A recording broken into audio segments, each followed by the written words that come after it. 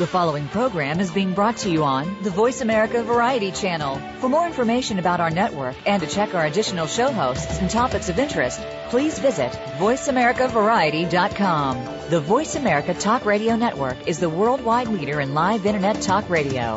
Visit voiceamerica.com. The views and ideas expressed on the following program are strictly those of the host or guests and do not necessarily reflect the views and ideas held by the Voice America Talk Radio Network, its staff, and management. When I got my Keurig brewer, I loved it so much I decided to name it. The right name had to fit my many sides, from the bold dark roast side to the soft herbal tea side. I landed on Freddie. Yeah, Freddie. It works for me. Who doesn't love their Keurig brewer? It can brew the perfect cup of coffee, tea, and hot cocoa with just the touch of a button, all without a fuss and so little mess or cleanup. With over 250 varieties to choose from, it's no wonder people actually name their Keurig brewers. Visit Keurig.com for more info.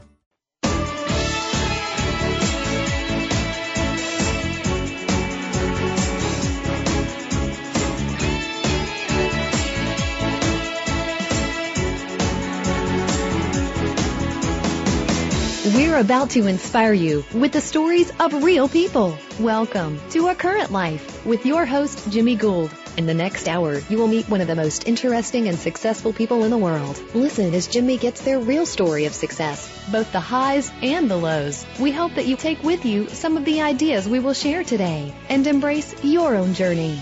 Now, here's Jimmy. Welcome to another edition of A Current Life. I'm your host, Jimmy Gould, and I'm very honored to introduce to you my special guest this week, Alexandra Cousteau. Alexandra, welcome to A Current Life. Thanks, Jimmy. You know, I appreciate you making the time to join us today. For our listeners, this show goes into over 180 countries, and I want to tell you a little bit about Alexandra and the great work she's doing around the world. She's an emerging explorer, as defined by National Geographic, a filmmaker, globally recognized advocate on water issues. She continues the work of her renowned grandfather, Jacques Cousteau, and her father, Philippe Cousteau, Sr. She's dedicated to advocating the importance of conservation and sustainable management of water in order to preserve a healthy planet. Among her many leadership positions that she holds, Alexandra serves as a senior advisor for Oceana on the prestigious Young Global Leaders Council and Global Agenda Council on Oceans of the World Economic Forum. In 2008, she launched the nonprofit Blue Legacy Project to help people understand and value their relationship with water. This show, Alexandra, is about life's journey and the ups and the downs that we all have to overcome to get where each of us is meant to be. So I guess on that note, first I'd like to thank you for coming on the show. I've looked forward to it now for the past 2 weeks. And I'd like to kind of start with your early years and let you know that the work you're doing around the world regarding water and educating people on it is just a phenomenal contribution that you're making to humanity. Thanks, Jimmy. Well, you know, I think sometimes that part of me was always bound to do what I do. You know, my parents took me on my first expedition when I was 4 months old. I'd already started swim lessons.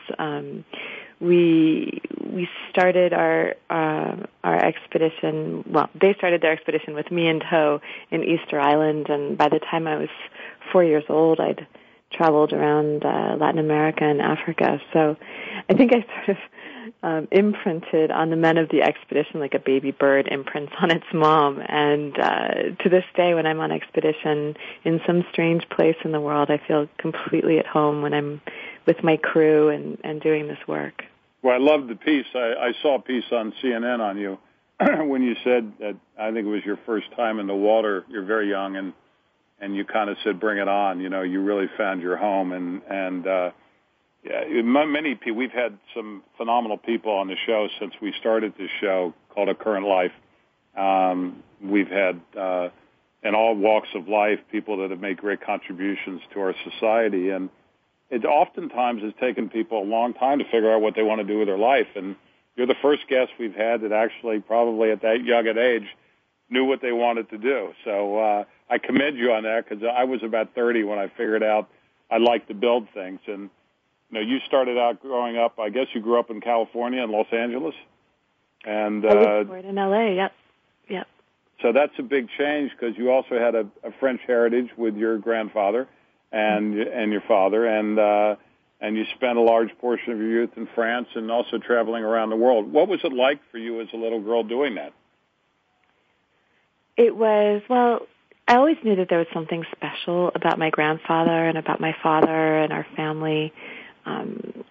Just the way people would look at my grandfather and talk to him when we were walking down the street together, or in a shop when he was buying me dresses or taking me out for hot chocolate. I just saw that there was something magical about him. And, of course, as I grew older, I understood why people were so enchanted with him.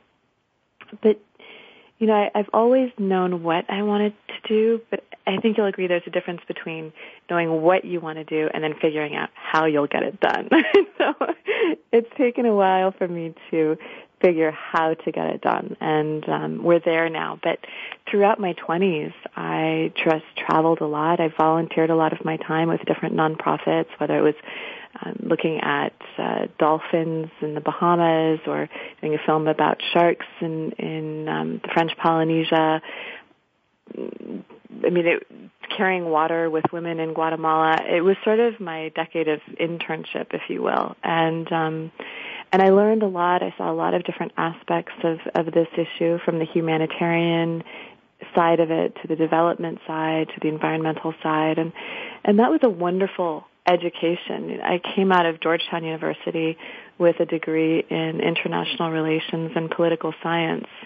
And I was very influenced by Mohammed Yunus, who I had the great fortune of meeting when I was in college. And he really impressed upon me the importance of not just looking at the environment, but also looking at the humanity of these issues and people's needs.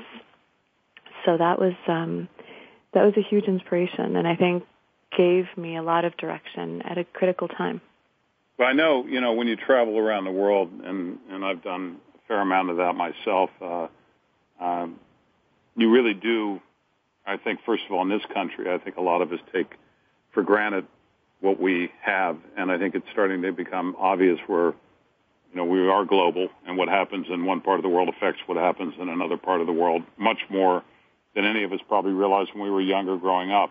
In my generation or your generation, we're a generation apart, and I know that I kind of feel like our entire globe is kind of teetering on the edge, and that we have to find a balance, whether it's, in our economic life or in our, environment. And, as I look and think back on your life, as I read through a lot of things and was so fascinated to want to meet you and interview you, you're somebody who was, first of all, faced a great tragedy when you were young with the loss of your father. I think it was in 1979 in a plane crash, and you were 3 or 4 years of age, and I lost my mother when I was 5, and I know it changed me dramatically. And how do you think that affected you at that time, even though you obviously had a very powerful grandfather and a well-known grandfather?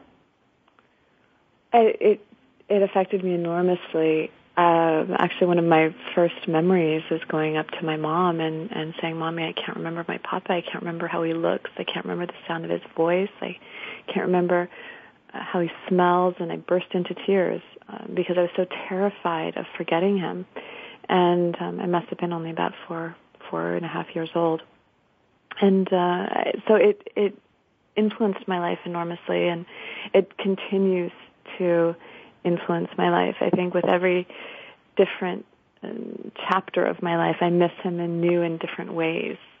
His guidance, his company, his wisdom, his leadership, his presence. So, on the other hand, though, he was a wonderful role model, and so often I was lucky enough to be able to read books that he'd written or watch him on film, in his films, or in interviews. I got to talk to people who had worked with him side by side and knew him and loved him.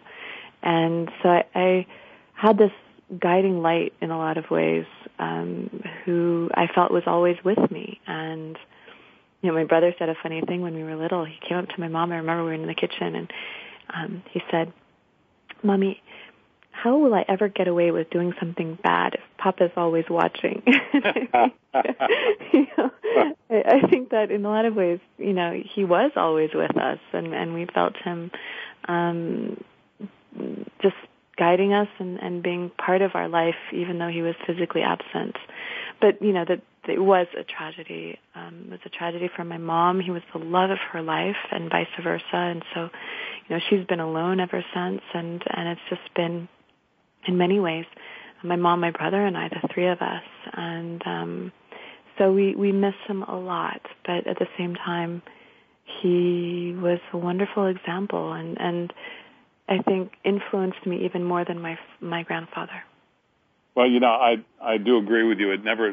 First of all, it never leaves you. And I know for me, when my mother passed away on Christmas Eve, it was something that affects me every time Christmas comes around, and it stays with you, and I think it stays with me. I have children, and I know I've tried to live from those experiences, that what little I even knew about it, because like you, I didn't remember much of that. And I think the fact that you've done and committed yourself to such worthwhile ventures like you're doing is really a testament to what was passed on to you, regardless of what age you were. It really says a lot about that influence, because I don't think we travel very far from those influencers like that. It's nothing that ever leaves you, whether they're there physically or not. So at least that's how I choose to have it. And I've had a stepmother since then also perish, and my father, and other things like that. So I like talking to people who have gone through things like that, because I think it allows them to kind of go through the looking glass a little bit and push the edge of the envelope and explore those things that aren't maybe as noticeable or as readily available to certain people because they haven't experienced it. So I'm curious, you went on your first scuba dive you went on your first expedition with your father when you were 4 months old, and you learned to scuba dive with your grandfather at 7. What was that magical moment, I guess, when you were 7 or whenever, that it really just hit you? What was that great memory that just pops out at you? Well, my grandfather took me scuba diving for the first time when I was 7, as you said, and it was in the south of France, off the coast of Nice. And we went out in a boat, just a regular boat, and he had fashioned a little mask and a little tank on red rubber suspenders and little fins, and it was my first time, and he suited me up, and I shuffled up to the side of the boat and looked down into the dark, deep water, and I thought, oh Lord, is this thing that he gave me to put in my mouth really going to work? Am I going to drown? There's something special I need to know that he's not telling me. I was a little bit nervous, and just at the moment, when I was getting ready to take the regulator out of my mouth and turn to him in protest, he gave me a wink and pushed me in, and I took a first very tentative breath, and it worked, and I submerged my head completely and tried it again. It worked again, and so with that, I sort of put my head down and started swimming down, and found myself at about 20 feet, surrounded by this school of small silverfish. I don't remember what kind they were, but they just started swimming around me, and the sunlight was glinting off their little silver bodies, and they were swimming in perfect unison. They would make a sharp right at the same time. They would swim up at the same time. It was like a ballet, and I was astonished at how extraordinary this moment was, and I think that was the beginning of really falling. You felt very comfortable at that point. Yes, I'd been swimming, since I was 3 months old, so being in the water was very comfortable for me. But diving, think I took to it naturally because of that, but I was so distracted by how amazing everything was. I wasn't nervous at all. But, my father went diving with my grandfather when he was just 4 years old. And it's a funny story because my grandfather recounted that my father was so excited by everything that he saw, whether it was a coral reef or a fish or seaweed or whatever it was, that he kept opening his mouth to exclaim to my grandfather about how extraordinary it was. And my grandfather had to keep putting the regulator back in his mouth so that he wouldn't drown. And when they got back on the boat, he admonished my father saying, Philippe, you can't talk when we're underwater because it's a silent world. And that went on to be the name, of course, of his book and his Oscar-winning film. Right.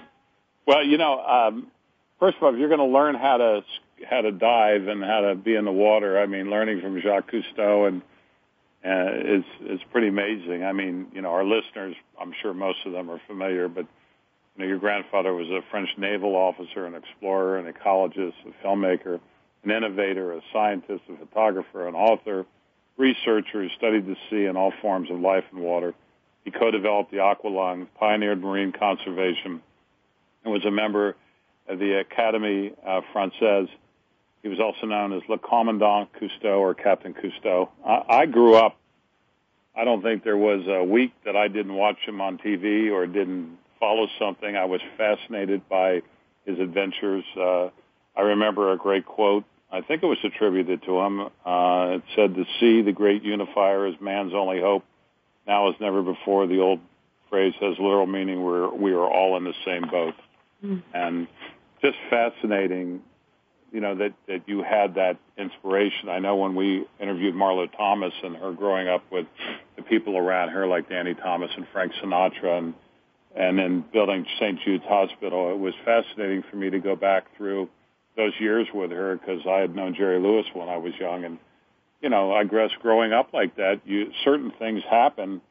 Is there a particular moment in time being exposed to so many people who knew your grandfather that, it really had an effect on you, a wow moment in your own life, something that stands out as you look back on your life that has led you to where you are today? Oh, I think it was a combination of so many moments. My first dive was one of them. Conversations that I had with my grandfather as I was growing up and when I was in university, different, experiences in nature that I had, whether it was free diving with humpback whales in Maui or swimming with dolphins, wild dolphins in the Bahamas, or meeting people, simple people from different developing nations who were an inspiration to me and who impressed me with their courage and their determination and their perseverance. I think there's, I am made up of so many different moments, and I really couldn't name one moment. Yeah. Now, your mother, Jan Cousteau, is also a conservationist, an impressive one at that. And I read somewhere that she used to be a fashion model and had worked as a wildlife rehabilitator. In fact, with your mother, you and your younger brother, Philippe Pierre, raised beavers, walruses, dolphins, and even a deer that would not have survived on their own. Can you tell me a little bit about that? Yeah, my mom is an extraordinary person. She was born in L.A. and moved to New York to be a model in the 60s and modeled very successfully for 7 or 8 years there. And she was good friends with Henry Fonda and his wife Shirley. Sure. And so one night they went to a Peter, Paul, and Mary after party at a hotel in New York, and it was in St. Regis Ballroom. And they're having cocktails and chatting, and a friend of theirs was hosting my father while he was in New York giving some speeches, and it was right as they were negotiating with ABC to launch the premiere of The Underwater World of Jacques Cousteau.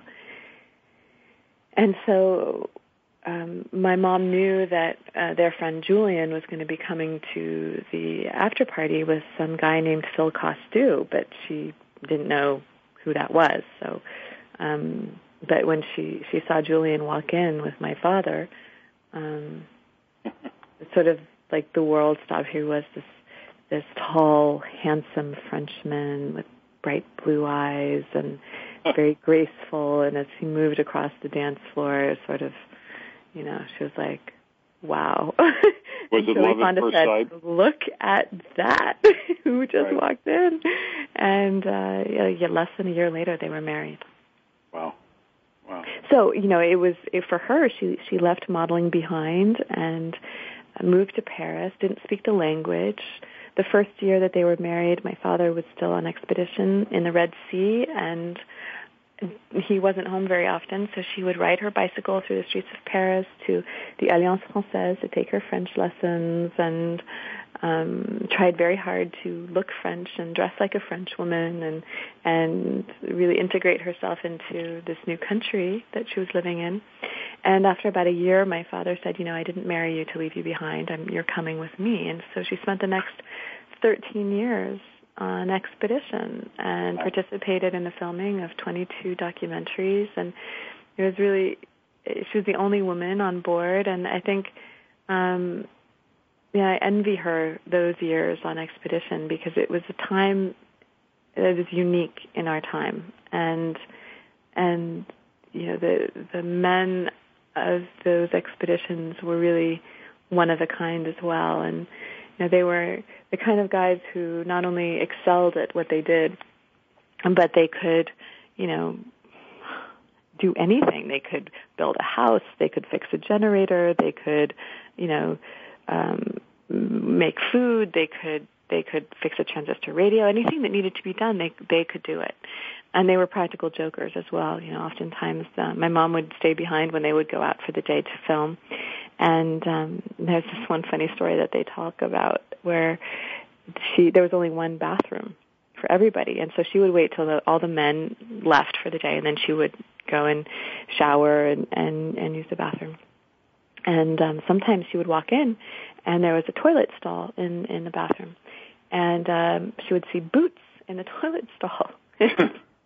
And so she would say, "Oh, I'm so sorry, and close the door and leave. And she would be waiting, and 20 or 30 minutes later, she'd open the door, and the boots were still there. Sorry, and she'd leave. Finally, she took a broomstick, poked at the boots, and they fell over. She didn't have to wait anymore. She didn't have to wait anymore.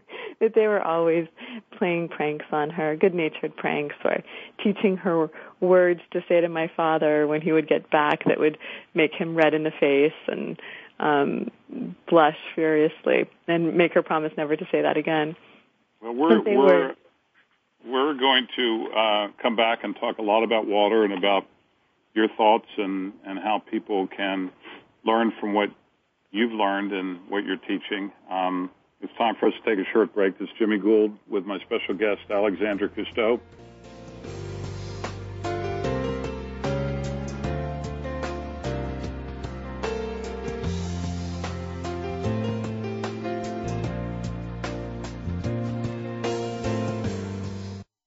Ask the experts. Call toll-free right now, 1-866-472-5787.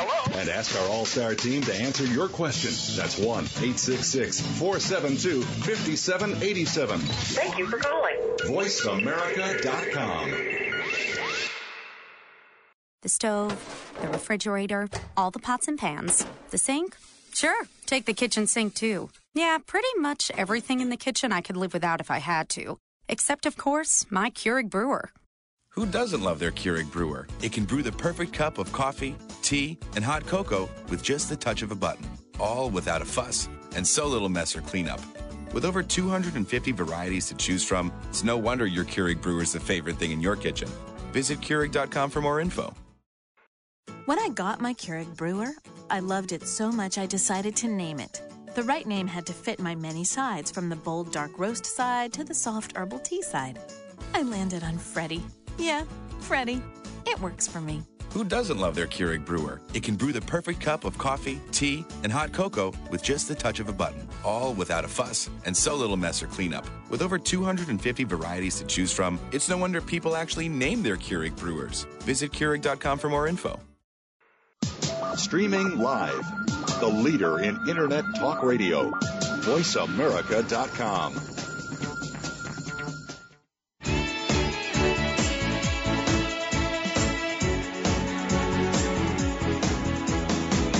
You're listening to A Current Life with Jimmy Gould.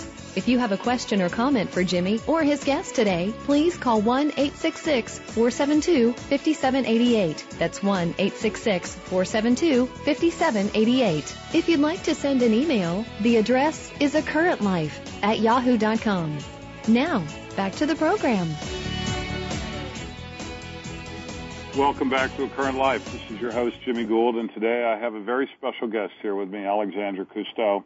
Alexandra, before we start talking about Blue Legacy and about your adventures around the world regarding our planet and water and the conservation of and the understanding of how important it is, what were you like as if you could describe kind of your fairly normal college experience and eventually going out and meeting your husband and having your first child, and how some of the things as a younger person being exposed to so much help shape also having what a lot of our guests have had to talk about is how to balance their everyday life with their passion. Oh, well, that's still a work in progress. Me too. Me too. I went to Georgetown University in Washington, D.C., absolutely loved it. And I didn't study marine biology. Most people think I probably studied marine biology, but I didn't. I studied political science, and it was actually a really good choice for me because studying political science, I think, it trains you to analyze situations and events. It sort of like if country A does this, then country B will respond in this way, and you'll have consequence C. And so, you're trained to look at these things and analyze them and anticipate. And that's actually been a wonderful training for me. It really allows me to look at what's happening in the environment, look at what's happening in the world, and understand, the course of events and where we may end up, and advocate more effectively, I think. So Georgetown was a wonderful experience. As I mentioned, I met Dr. Mohammed Yunus, who won the Nobel Peace Prize a few years ago for inventing microcredit. Huge influence on me. I had wonderful professors. I got published. I just had the opportunity to do a lot of really extraordinary things. And when I left Georgetown, I moved to Europe for a while, and I've lived in Washington, D.C. In my early 20s, I was on the board of directors of an oceanographic institute in Florida working on aquaculture and dolphin research and things like that. I hosted documentaries and did all these things in my 20s. I was really fortunate. And then from 2005 to 2007, I was living in Central America. And I was based out of Costa Rica. I did a lot of work in Panama, some other work in the other countries in Central America. So I traveled quite extensively throughout the region, and I was working on helping find sustainable alternative livelihoods for poor fishing communities and whose coastal resources had been decimated by industrial fishing practices. I worked on marine protected areas and legislation and enforcement. I worked on, advocating for the passage of anti-shark finning legislation and marine mammal protection acts in Panama. It was a really great 2 years. And when I got back from there to Washington, D.C., I started thinking about the disconnects between what's happening in our oceans and what's happening in our communities, and how we forget that the oceans upon which life everywhere in the world and on land especially depends on healthy and vibrant oceans, and we forget that. We forget that the oceans start in the streams and rivers and lakes of our own communities and our own backyards. And I was trying to figure out how I could help people to understand this idea and to feel empowered to be part of the solution and not think about the ocean as something that's happening far away and that's irrelevant to our daily life, but to understand that we live on a water planet, that our water is connected through systems to our environment and to our lives, to our health, to our well-being, to our future, to our economic prosperity, to all of this. It's just critical for us. And looking around, I saw that, we fragment these systems, watersheds, where water falls in the form of rain in a forest on a ridge, and it moves across the land down to the ocean. That's a watershed. And it's gotten so fragmented. And even with our massive rivers here in the United States, the Colorado River no longer reaches the sea. And so many people think that it just happens between the walls of the Grand Canyon, but it actually dies a very sad and lonely death in the Colorado River Delta and doesn't reach the sea anymore. And then we have other rivers like the Mississippi River, which is an extraordinary system. I mean, the system, the watershed of the Mississippi River stretches from Montana to Pennsylvania all the way down to Louisiana. It drains 40% of this country. And it ends in a dead zone where nothing can live a huge part of the year. So we're disconnecting ourselves from our water. We're disconnecting the system itself from the different components that is critical to its well-being.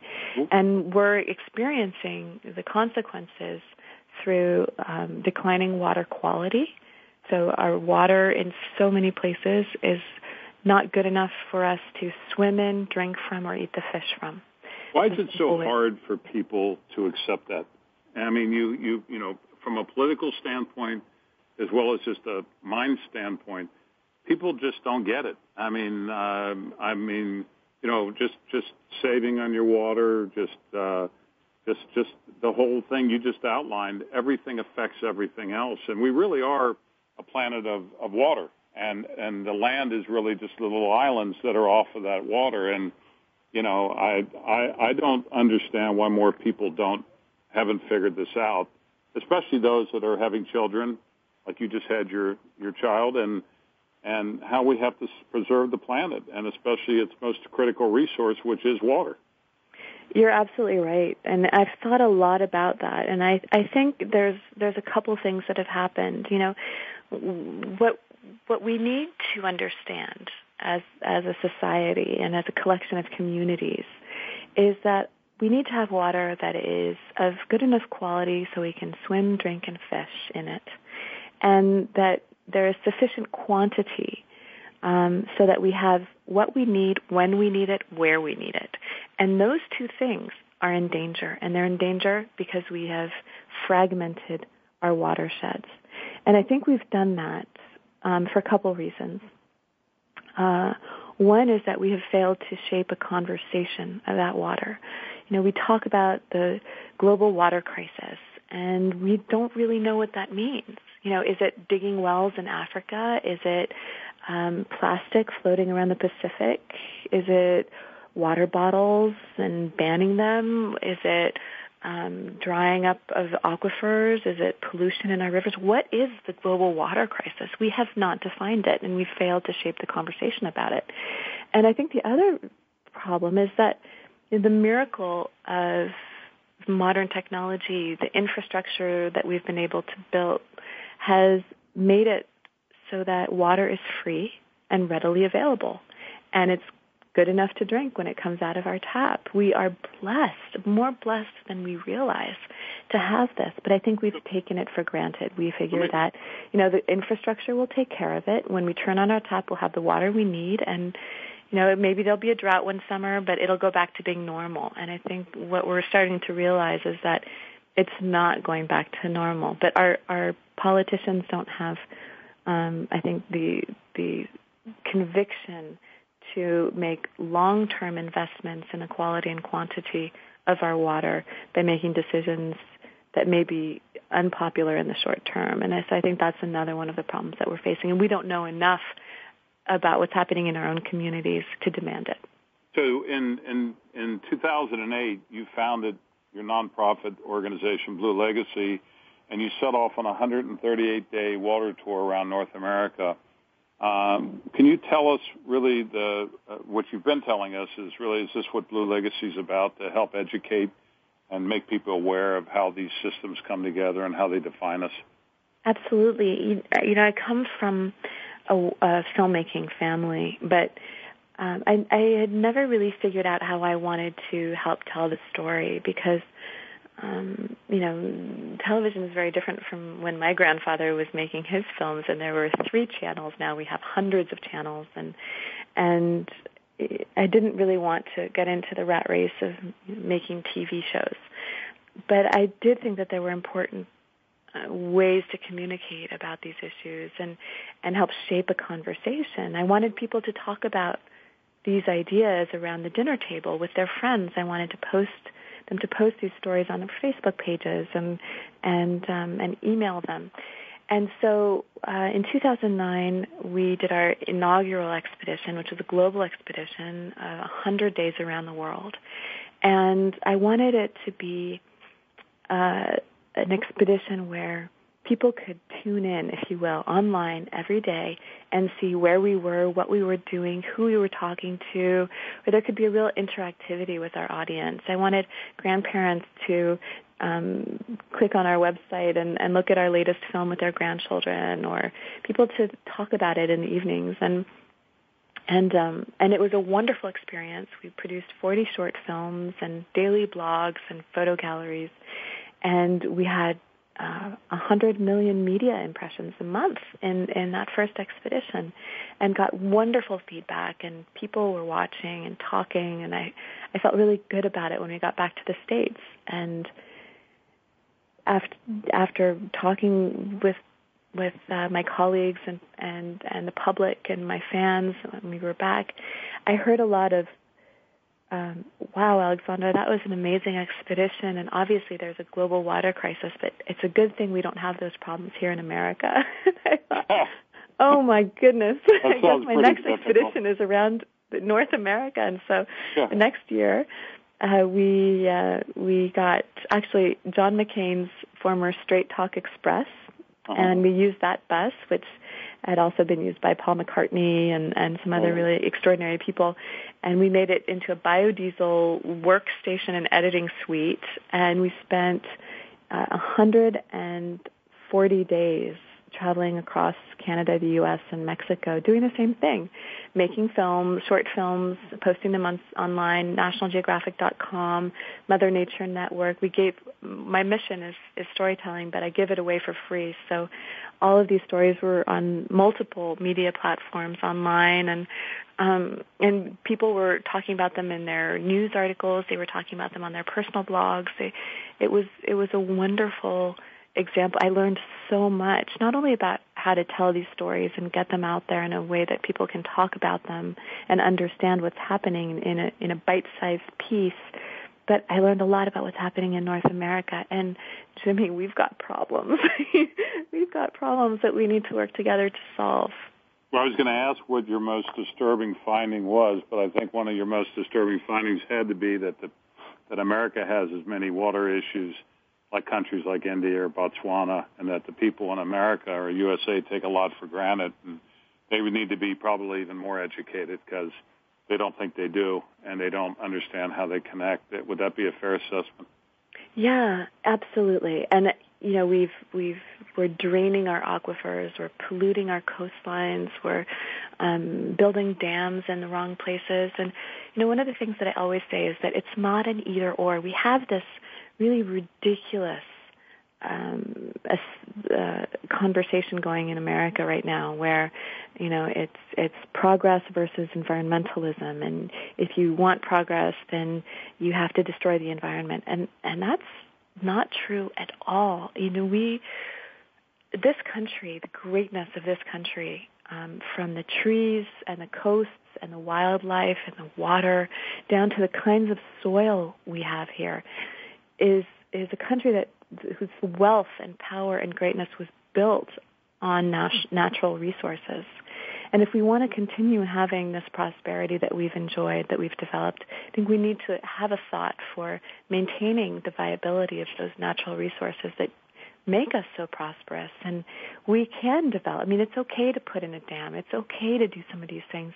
But let's do it in the right place, in the right way, so that these resources that I consider to be intergenerational assets can continue to be enjoyed not only by you and me, but also by our children, and that we can continue to grow our economy and create jobs without destroying what we have. And I think that that's something that we need to think about more. Well, first of all, I thank you for your work and your education of people, and more importantly, my children do. And I do want to point out, before we take a break, that in 2008, Alexandra was honored as National Geographic Emerging Explorer, an elite group of 11 visionary young trailblazers from around the world, very special group of individuals that have really pushed the boundaries and lived for meaning. And you've also been honored as an Earth trustee by the United Nations and named a principal voice by CNN International, and many more honors, and well-deserved. We're going to take a short break, and then we're going to come back. We always do on our last segment. We talk about the meaning of life and legacy. And in your case, it's you're living it every day. So stay with us. We're with Alexandra Cousteau. This is Jimmy Gould.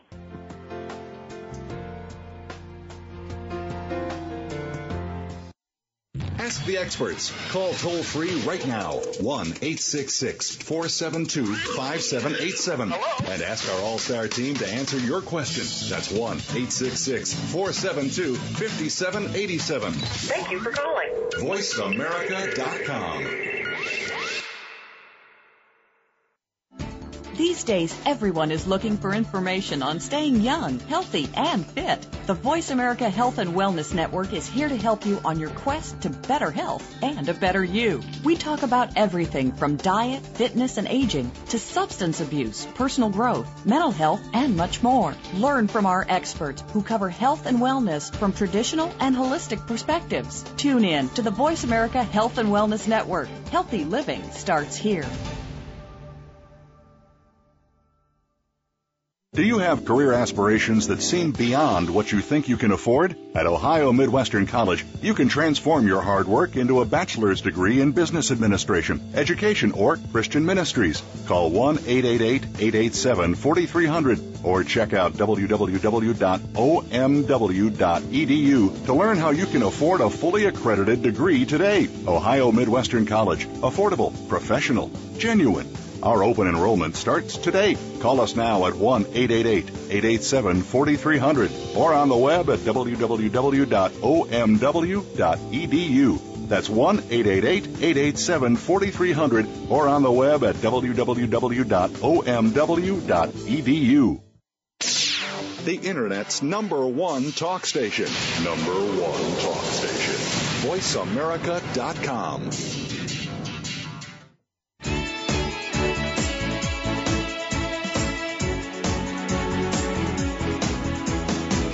You're listening to A Current Life with Jimmy Gould. If you have a question or comment for Jimmy or his guest today, please call 1-866-472-5788. That's 1-866-472-5788. If you'd like to send an email, the address is acurrentlife@yahoo.com. Now, back to the program. Welcome back to A Current Life. This is Jimmy Gould, your host. I'm here with Alexandra Cousteau. Alexandra, I know that you and your husband, Fritz, just had your first child, Clementine. I'm curious how becoming a mother and the miracle of life has affected your outlook. It's been extraordinary. You know, my whole life I was so busy traveling and exploring and excited about everything and had these big ideas and big plans. And while that hasn't changed, having little Clementine, I guess last July, so she's 7 months old now, has been a transformative experience. And people always say when you have a kid, it changes you, and I just never could have imagined it would be like this. You know, she's extraordinary, and now I think about the next 100 years in terms of her lifetime. And you know, when we say we'll reach 9 billion people in the world by this year, or ocean acidification could destroy the corals by this year, I think, oh my gosh, she'll be 45 years old, or oh my gosh, she'll be 60, or she'll just have, she'll have her own kids by then, and they'll never get to see that. It's heartbreaking sometimes to put it in that context. And my grandfather, when I look back at what the world was like when he was my age, it was such a different place. In the Mediterranean, I just read an article that classified it as practically a dead zone. And yet when he was my age, so 35, it was filled with fish and it was so diverse and there were huge grouper, mega multi-100-pound grouper right along the coasts, and there was so much life there, and now it's almost a dead zone. And so in such a short period of time, we've devastated landscapes, we've devastated the oceans, we've devastated so much. And with that goes, an impoverishment and the opportunity cost of not having vibrant fisheries, not having the kind of tourism that we could have, not having, all these things that we could have, and it's been in decline since my grandfather started his explorations. And so, you asked earlier about things that motivate me, and I think when I go back to my childhood water places, and I see that they're gone, that tide pools in Maui that I spent a whole summer exploring every day for 8 hours a day with my bucket and my net, and I'd catch little things and put them in my bucket and let them go and catch some more, and explored and understood and discovered things that year. I went back and they were gone. It was a dead zone. They were covered in slimy algae from nutrient pollution, and nothing was living in them. And I've seen a lot of my childhood places disappear in this way. So, I wonder what places will Clementine have, and then what will she have to share with her children? And we all have water places, Jimmy. I'm sure you have water places from your childhood that mean something to you. And I hear a lot of people come up to me after my speeches, or they Facebook me or whatever, and they say, this pond that was in my community where I used to catch frogs and throw them at the girls I had crushes on when I was 8 is gone now, and I grieve for it because I wanted to take my child there. We have those places everywhere, places that either are gone and gone for good, or places that are still we could still save if we tried, or places we can restore. And those places are in every community. And I guess what gives me hope that we can turn this around is that if people take an interest in understanding where their water comes from, they can get engaged in the water in their backyard, in their water in their community, and work together to protect it. And that's where I have hope that we can turn things around. While you were talking, I was thinking of two things. First of all, it's incredible your passion for this, even before your daughter was born. The fact now that Clementine is now 7 months old, and you look out now another 100 years. I remember growing up because I love to fish, and I just love it. It takes you away from the world, and it lets you get to a whole different place, and you're on your own. It's kind of why I like climbing Kilimanjaro as you did last year, and it doesn't seem. It may just be that I'm just not a great fisherman, that I catch the same kind of fish that I used to catch when I was a little kid when I would go fishing. They just don't look as big. They don't look as healthy. Maybe it's my imagination, but I'm curious, is it my imagination? Because when I climbed Kilimanjaro, I didn't see any snow on the mountain until 17,500 feet. Yeah, I didn't see any either. So it's not in our, I'm sure a lot of it's overpopulation. In fact, your grandfather was a proponent, I believe, of some control over population growth, because at some point in time, we just can't hold 9 billion people. We got to do something, and I don't know what the answers are, but you do believe that if we all become more aware, that's a great step to trying to do something to turn the problem around, right? I do. I think, overpopulation, our greatest hope to solve that is to lift people out of poverty, and especially women, educating women, empowering women. I think that my grandfather said the same thing, And he was a crusty old Frenchman. Right. So I think, empowering and educating women, especially in the developing world, will help bring our population down. I think, in terms of pollution and all the rest of it, there's over 80,000 chemicals that haven't been tested that are flowing through our environment. We keep producing more and more and more and putting it out there. And a lot of them are endocrine disruptors. A lot of them, they're causing fish. I'm from Washington, D.C., and the male bass have ovaries in their testes in the Potomac River.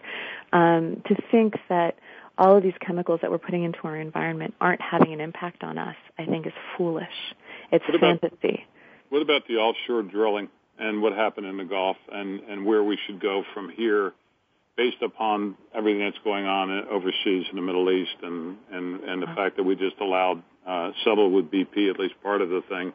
Were you in favor of that? Are you in favor of that? What are some of your thoughts on that? I think because we are growing in population, we have very real energy needs that we have to satisfy. We have agricultural needs that we need to satisfy. We need to feed people. We need to clothe people. We need to prepare. We're going to have to make some difficult decisions, and we're going to have to make compromises on both sides, on industry and on innovation. But what shocks me about drilling offshore is that for all the billions and billions of dollars in profits and everything that all the wealth that is generated from that, we haven't really invested significant amounts in prevention of the kind of oil spill that happened if something goes wrong. And we saw that play out in horrifying clarity and on the news after the oil spill began. We didn't have a way to solve it. And it's shocking to me that booms, this simple technology that has not changed or evolved in decades, was what was going to clean it up. And I went out there and I sailed around and I saw the fishing fleets pulling these booms behind them, and there were these, fabric booms slapping up and down on the water, and oil was soaking into it, but it was also passing underneath it, going over it. Waves were going into the area that they were, pulling the booms behind them and sloshing back out again. And I find it shocking that we are so greedy in our determination to go in and drill, but we don't have any solutions for it if something goes wrong. And I know they're talking about finding those solutions, but I don't believe that enough investment and innovation and imagination is going into it to really keep our communities safe, because those communities were devastated in ways that are incomprehensible. And I just think it's unacceptable. You mentioned Maui before. Do you have the most beautiful, incredible place that you've ever visited, one you would call the most beautiful? I'm sure all of them are special in their own way, but one that stands out, and also one that maybe in this country or wherever where you really are concerned about what's happening? I would have to say that one of the most beautiful places in the world that I've been is the Okavango Delta in Botswana. It's absolutely pristine. It's the kind of place I want to take my daughter, and I take her everywhere with me. She's been traveling since she was 2.5 months old. She's been to Latin America, Europe, the Middle East. She just comes with me, and my husband, bless his heart, he usually comes too. I'm taking her on an expedition in the Baltic Sea this summer with Oceana. It's exciting, and I think the places that I want to take her are places like the Okavango. It's one of the last remnants of purity in this crazy world that we live in. And there's, you fly in on these little bush planes, and the lodge will pick you up and drive you a very short distance, maybe just a couple miles to the lodge. But it takes an hour because there's so many animals on the road, and you could literally drink water out of the streams, and while you watch hippos and elephants. It's just, and it's because the water flows from the mountains of Angola, and flows down into the desert, flows under the desert for 1,000 miles or so, and then bubbles up in the Okavango Delta. So it's been purified and filtered, and there's lots of plants that continue that filtration. So it's an extraordinary place. Let me ask you, because we have about a minute left. I've really enjoyed this, and I hope you'll come back on. As you look back on your journey in just a few seconds, I'd like to ask you, what do you feel the meaning of life is? To leave the world a better place than when you found it. I know that's what I'm trying to do. Well, it's a great answer. In fact, a lot of people can't answer when I ask it. I want to say our time's up. I want to thank Alexandra Cousteau for sharing her journey with us. We're very appreciative that you were able to join us today, and thank our many listeners. I want to thank the entire Cousteau family for all of their work as conservationists and water advocates. I'd like to thank our listeners again for tuning into A Current Life. And until next time, I wish each and every one of you a journey filled with hope, inspiration, and success. And Alexandra, we're available to help in any way we can. We are so proud of all the work you've done, and we encourage you to keep doing it for all of us, and particularly for our children. Thank you for your time. Thanks, Jimmy. Take care.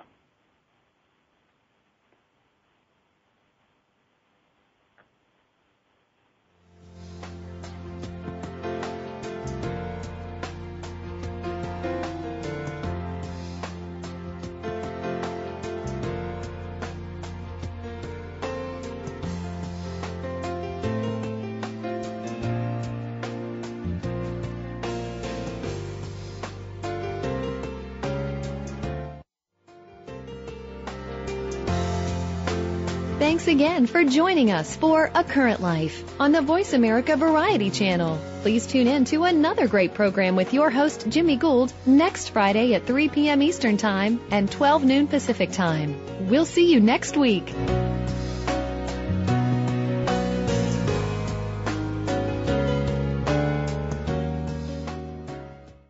The stove, the refrigerator, all the pots and pans, the sink. Sure, take the kitchen sink too. Yeah, pretty much everything in the kitchen I could live without if I had to. Except, of course, my Keurig brewer. Who doesn't love their Keurig brewer? It can brew the perfect cup of coffee, tea, and hot cocoa with just the touch of a button. All without a fuss and so little mess or cleanup. With over 250 varieties to choose from, it's no wonder your Keurig brewer is the favorite thing in your kitchen.